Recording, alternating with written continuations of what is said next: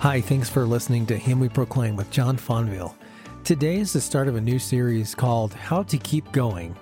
How do we keep going in the Christian life when sometimes we find ourselves walking in darkness and we just don't see any light of our own? What about when we feel completely overwhelmed by our failures? When life is just not working out the way we imagined or planned? Well, we're going to look at several encouraging insights in this mini-series, so thanks for joining us. Let's dive in now. Here's John with How to Keep Going, Part 2. When you get to Genesis chapter 9, Noah and his family disembark from the ark and they come into the new creation that God has created from the floodwaters of judgment. And as soon as they come out of the ark, Noah and his family are still inclined to evil. Okay, so here comes the Jerry Springer best of. Genesis chapter 9, verses 21 through 23, we're told that Noah became drunk and he lies in a drunken, naked stupor for the world to see. That's pretty bad. Ham, his son, shamefully, verse 22, looks on the drunkenness and nakedness of his father in the tent and he reports it to his brothers. Now, the text doesn't tell us clearly what happened, but it's clear from the context to just say tactfully that Ham humiliated and dishonored his father, and he sought to make his brothers a part of that humiliation. Shameful what took place here. I told you this was a Jerry Springer moment. This narrative is quite clear that Noah and his family are at their very best, one and the same time, righteous and sinful. The Genesis narrative makes it clear that Noah does not possess perfect faith. He doesn't have certain virtues or good works which qualified him to receive God's favor, because that would undermine the meaning of grace. No sinful rebel deserves God's grace and to be rescued from judgment. And he was just rescued from judgment, not because he was righteous and earned grace, but because God was gracious to him and delivered him, though he was still inclined to evil. You see, he wasn't anything in himself, and he did nothing to move God to give him grace. The emphasis on Noah finding grace in the eyes of the Lord lies in what God does for the man on whom his favor rests. Noah found favor in the eyes of the Lord. That is sovereign, free, unmerited grace. Listen, he rescues Noah and his family despite their ongoing sin. Look at this picture up here. There are 8 people in that ark being carried through the floodwaters of judgment, and they're all inclined to sin. And when they come out of that great deliverance, they do this shameful deed, but God still delivered them because he had favor on them. And so the example of Noah shows us that God's grace is the cause of unrighteous people becoming righteous. This is why Noah was righteous. The example of Noah shows us that God's grace is an attitude of God for the good of those who do not deserve the good. There wasn't a single person inside that ark being carried safely through judgment that deserved it. That's the point of the text.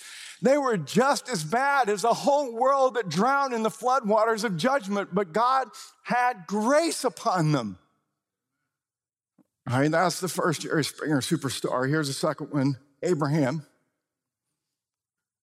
The quintessential example of faith for all believers. And just like the story of Noah, the story of Abraham is a story of grace. As with Noah, there's nothing special about Abraham that deserves the goodness of God in promising him such tremendous blessings. This is how Graham Goldsworthy says it, and it's wonderful how he states it. He says, there's no hint that God was responding to Abraham's goodness. On the contrary, the narrative about Abraham is brutally honest in its warts and all portrayal of the patriarch. You see, the whole account of Abraham makes it clear that he deserves nothing of what the Lord promises him. Nothing. First of all, his faith is far from perfect. Genesis chapter 15, verses 2 and 3, his faith is not strong and at times borders on disbelief. Genesis chapter 12, 11 through 20, Genesis chapter 20, verses 1 through 18, he's not above lying about his wife on 2 separate occasions to save his own hide. I don't know about you, but you'd be in the doghouse if you did that today when you went home, right? Big trouble. He is a liar. He is a deceiver. He sacrifices his wife to save his own hide. And then he works to undermine God's promise that Sarah would have a son. He works against God to thwart God's promise, which is unbelief, because he didn't believe at that point when he was wavering. He was simul justus et peccator. He was at his very best, just like Noah, one and the same time, righteous and just, but sinful. And so the narrative about Abraham emphasizes God's goodness to Abraham is not deserved. And the narrative of Abraham highlights God's free and sovereign grace to justify the ungodly. That's exactly what Paul says in Romans 4 when he uses Abraham as the example of one who is ungodly, that God justifies by grace alone, through faith alone, in Christ alone, the ungodly. And he also uses the example of David. So this brings us to the third best of Jerry Springer. David. King David. What about David? Well, we're told over and over and over, he's a man after God's own heart.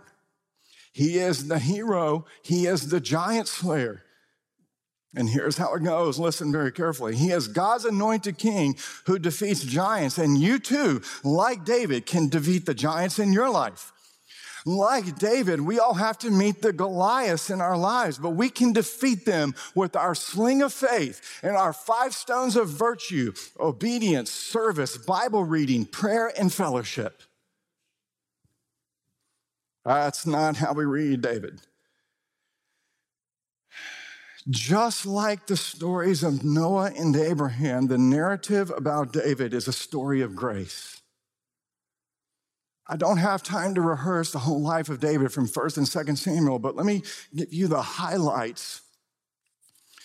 Because despite David's pious devotion, being a man after God's own heart, he's remembered also as one of history's greatest sinners.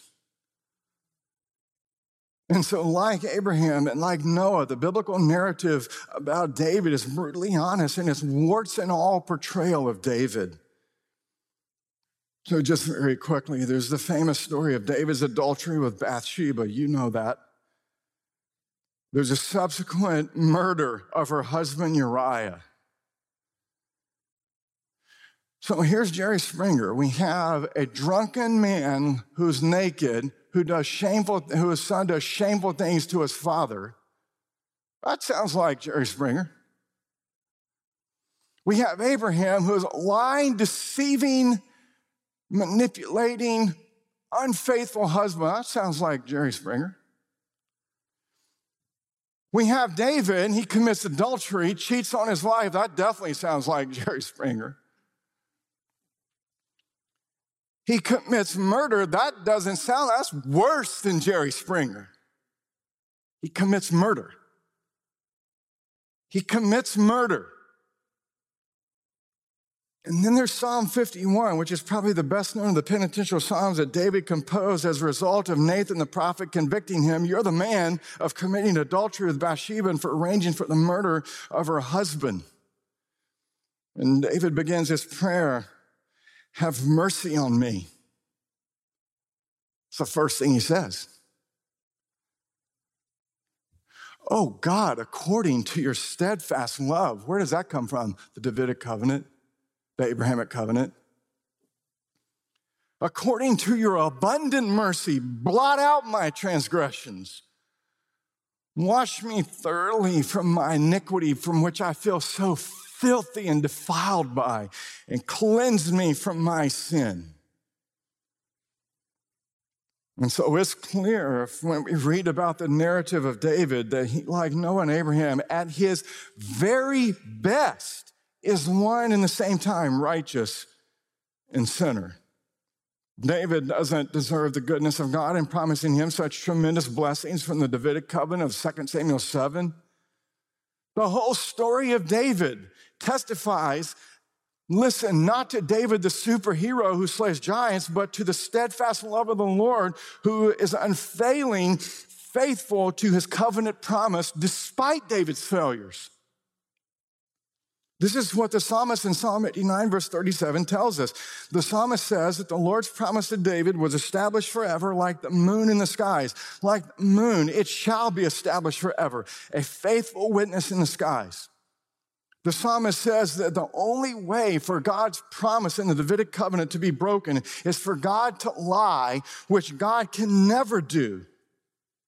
Listen carefully what the psalmist says would not break God's steadfast love and covenant promise to David, to bring a righteous son of David to rule on his throne forevermore. Listen to what did not break his promise. Listen, it was not David's adultery and it was not his murder. That is shocking.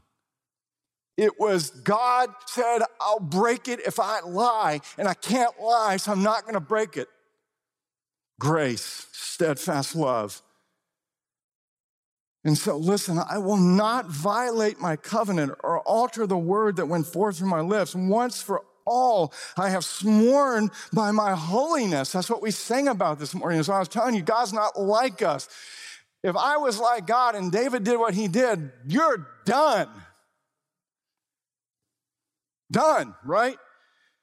But I have sworn by my holiness, I'm nothing like you. I will not lie to David. His offspring shall endure forever, his throne as long as the sun before me. God's promise to David just awaited the arrival of the righteous son of David, which is Jesus Christ. And it is in Christ that we most clearly see the steadfast love of the Lord. All right, so here's our fourth best of as we finish.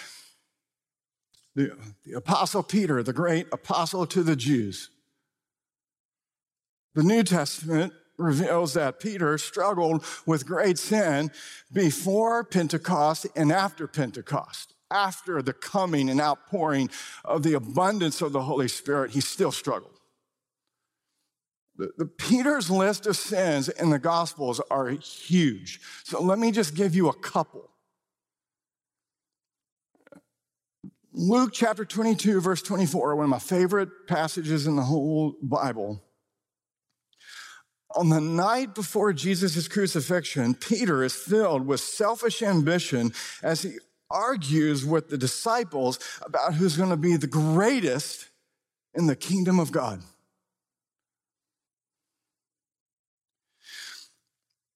In Matthew chapter 16, Peter seeks to prevent Jesus from accomplishing the single greatest reason that he came, which was to die on the cross to save his people from their sins.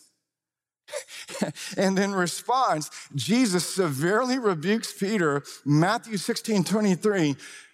Listen to this rebuke. I mean, if anything would make you melt, this would have been it. Get behind me, Satan. Gosh, you are a stumbling block to me. You do not have in mind the concerns of God, but merely human concerns. Don't prevent me from dying on the cross for you, Peter.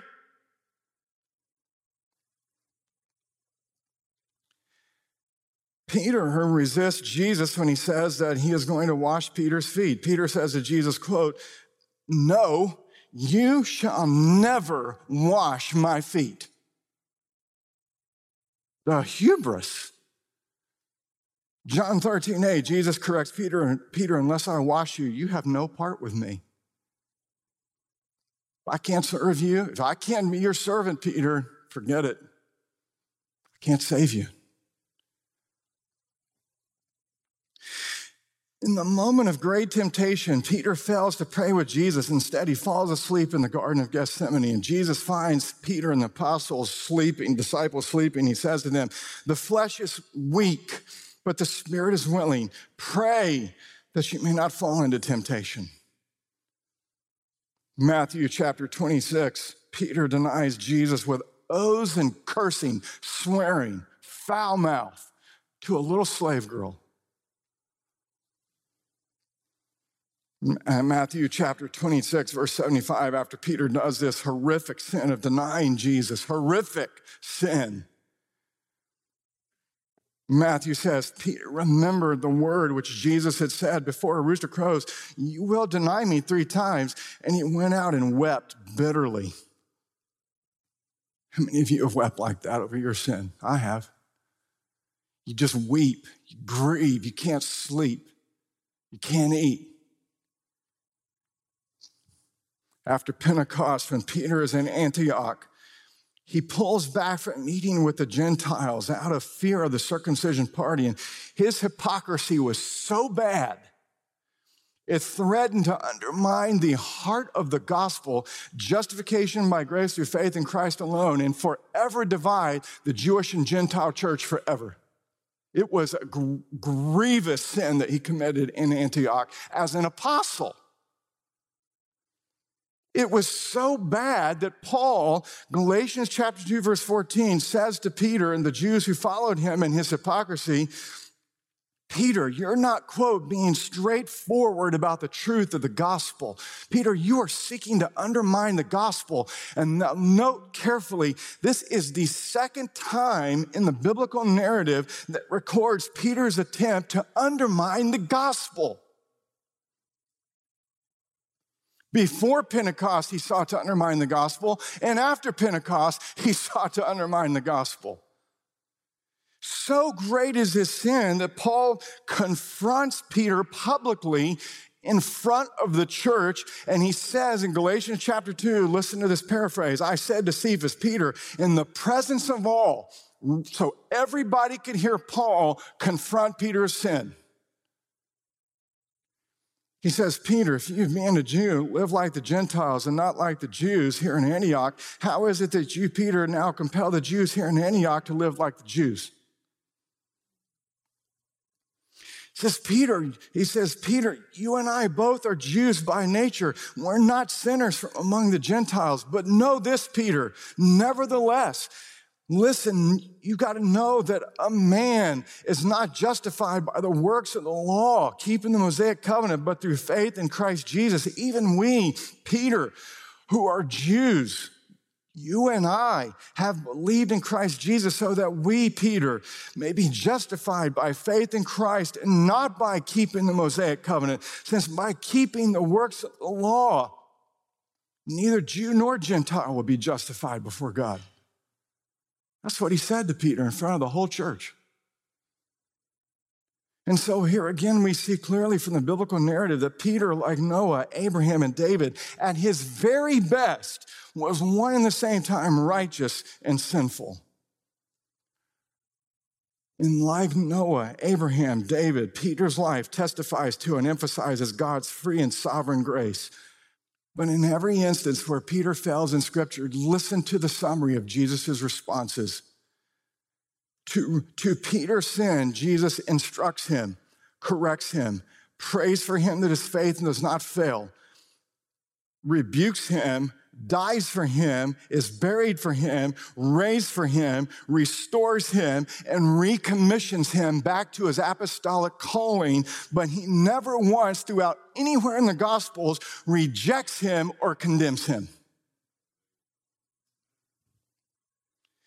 What Jesus always did for Peter was call Peter into a greater understanding of who he is and why he came. In other words, he led Peter to a deeper understanding of the gospel at every point of his failure.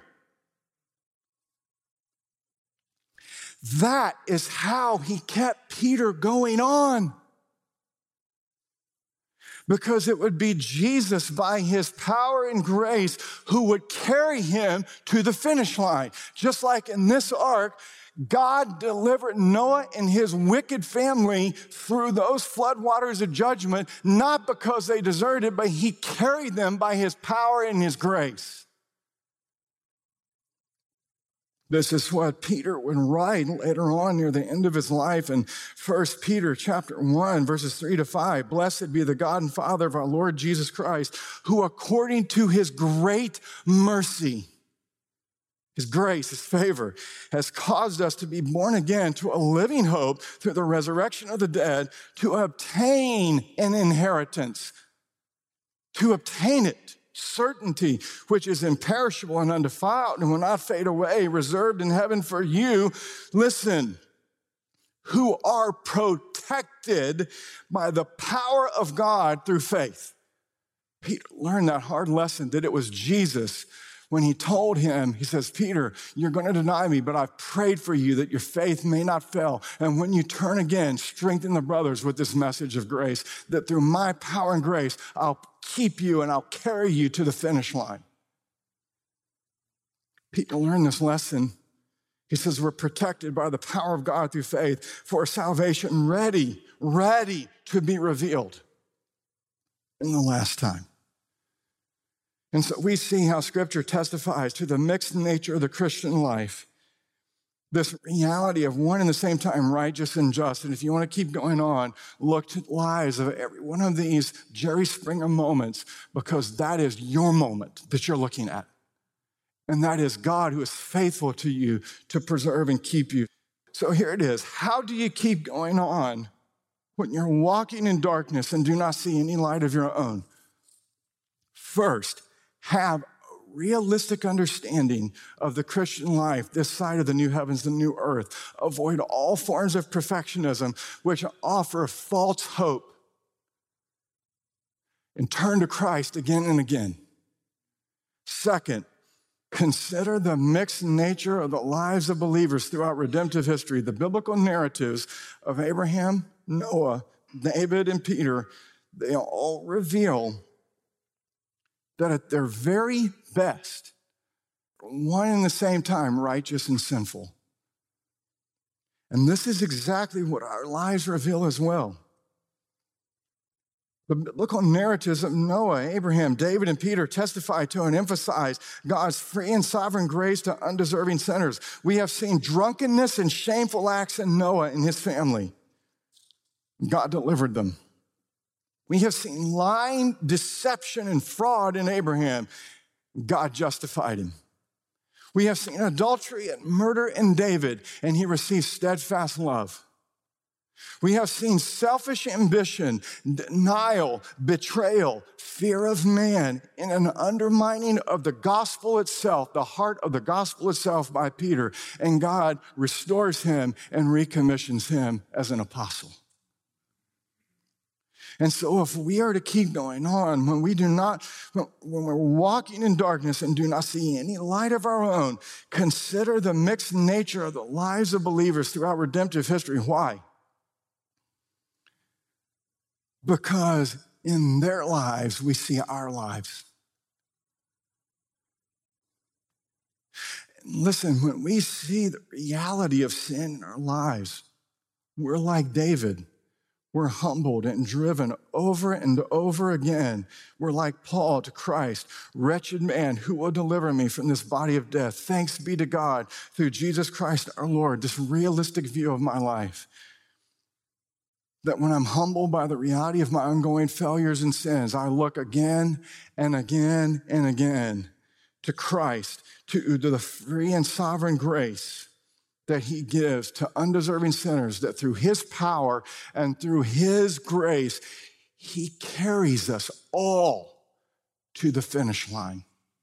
Amen. Heavenly Father, we thank you for this encouraging word to us this morning.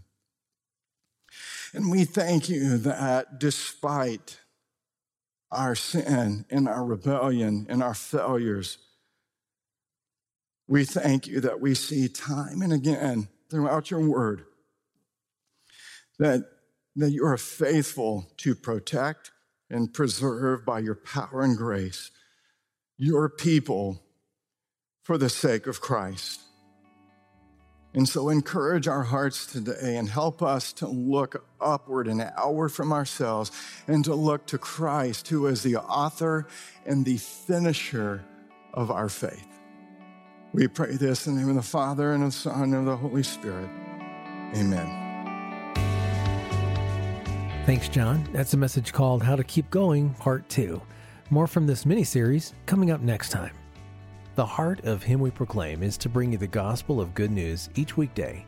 With each message, our prayer is you would hear, believe, and enjoy the gospel in your life. If you want to re-listen to or share any of these messages, you can find our smartphone app or locate our podcast by searching for Dr. John Fonville or Him We Proclaim. Him We Proclaim is a broadcast of Dr. John Fonville. If you would like to learn more about his local church in Jacksonville, Florida, you can visit ParamountChurch.com. Thanks for listening, and we hope you'll join us next time.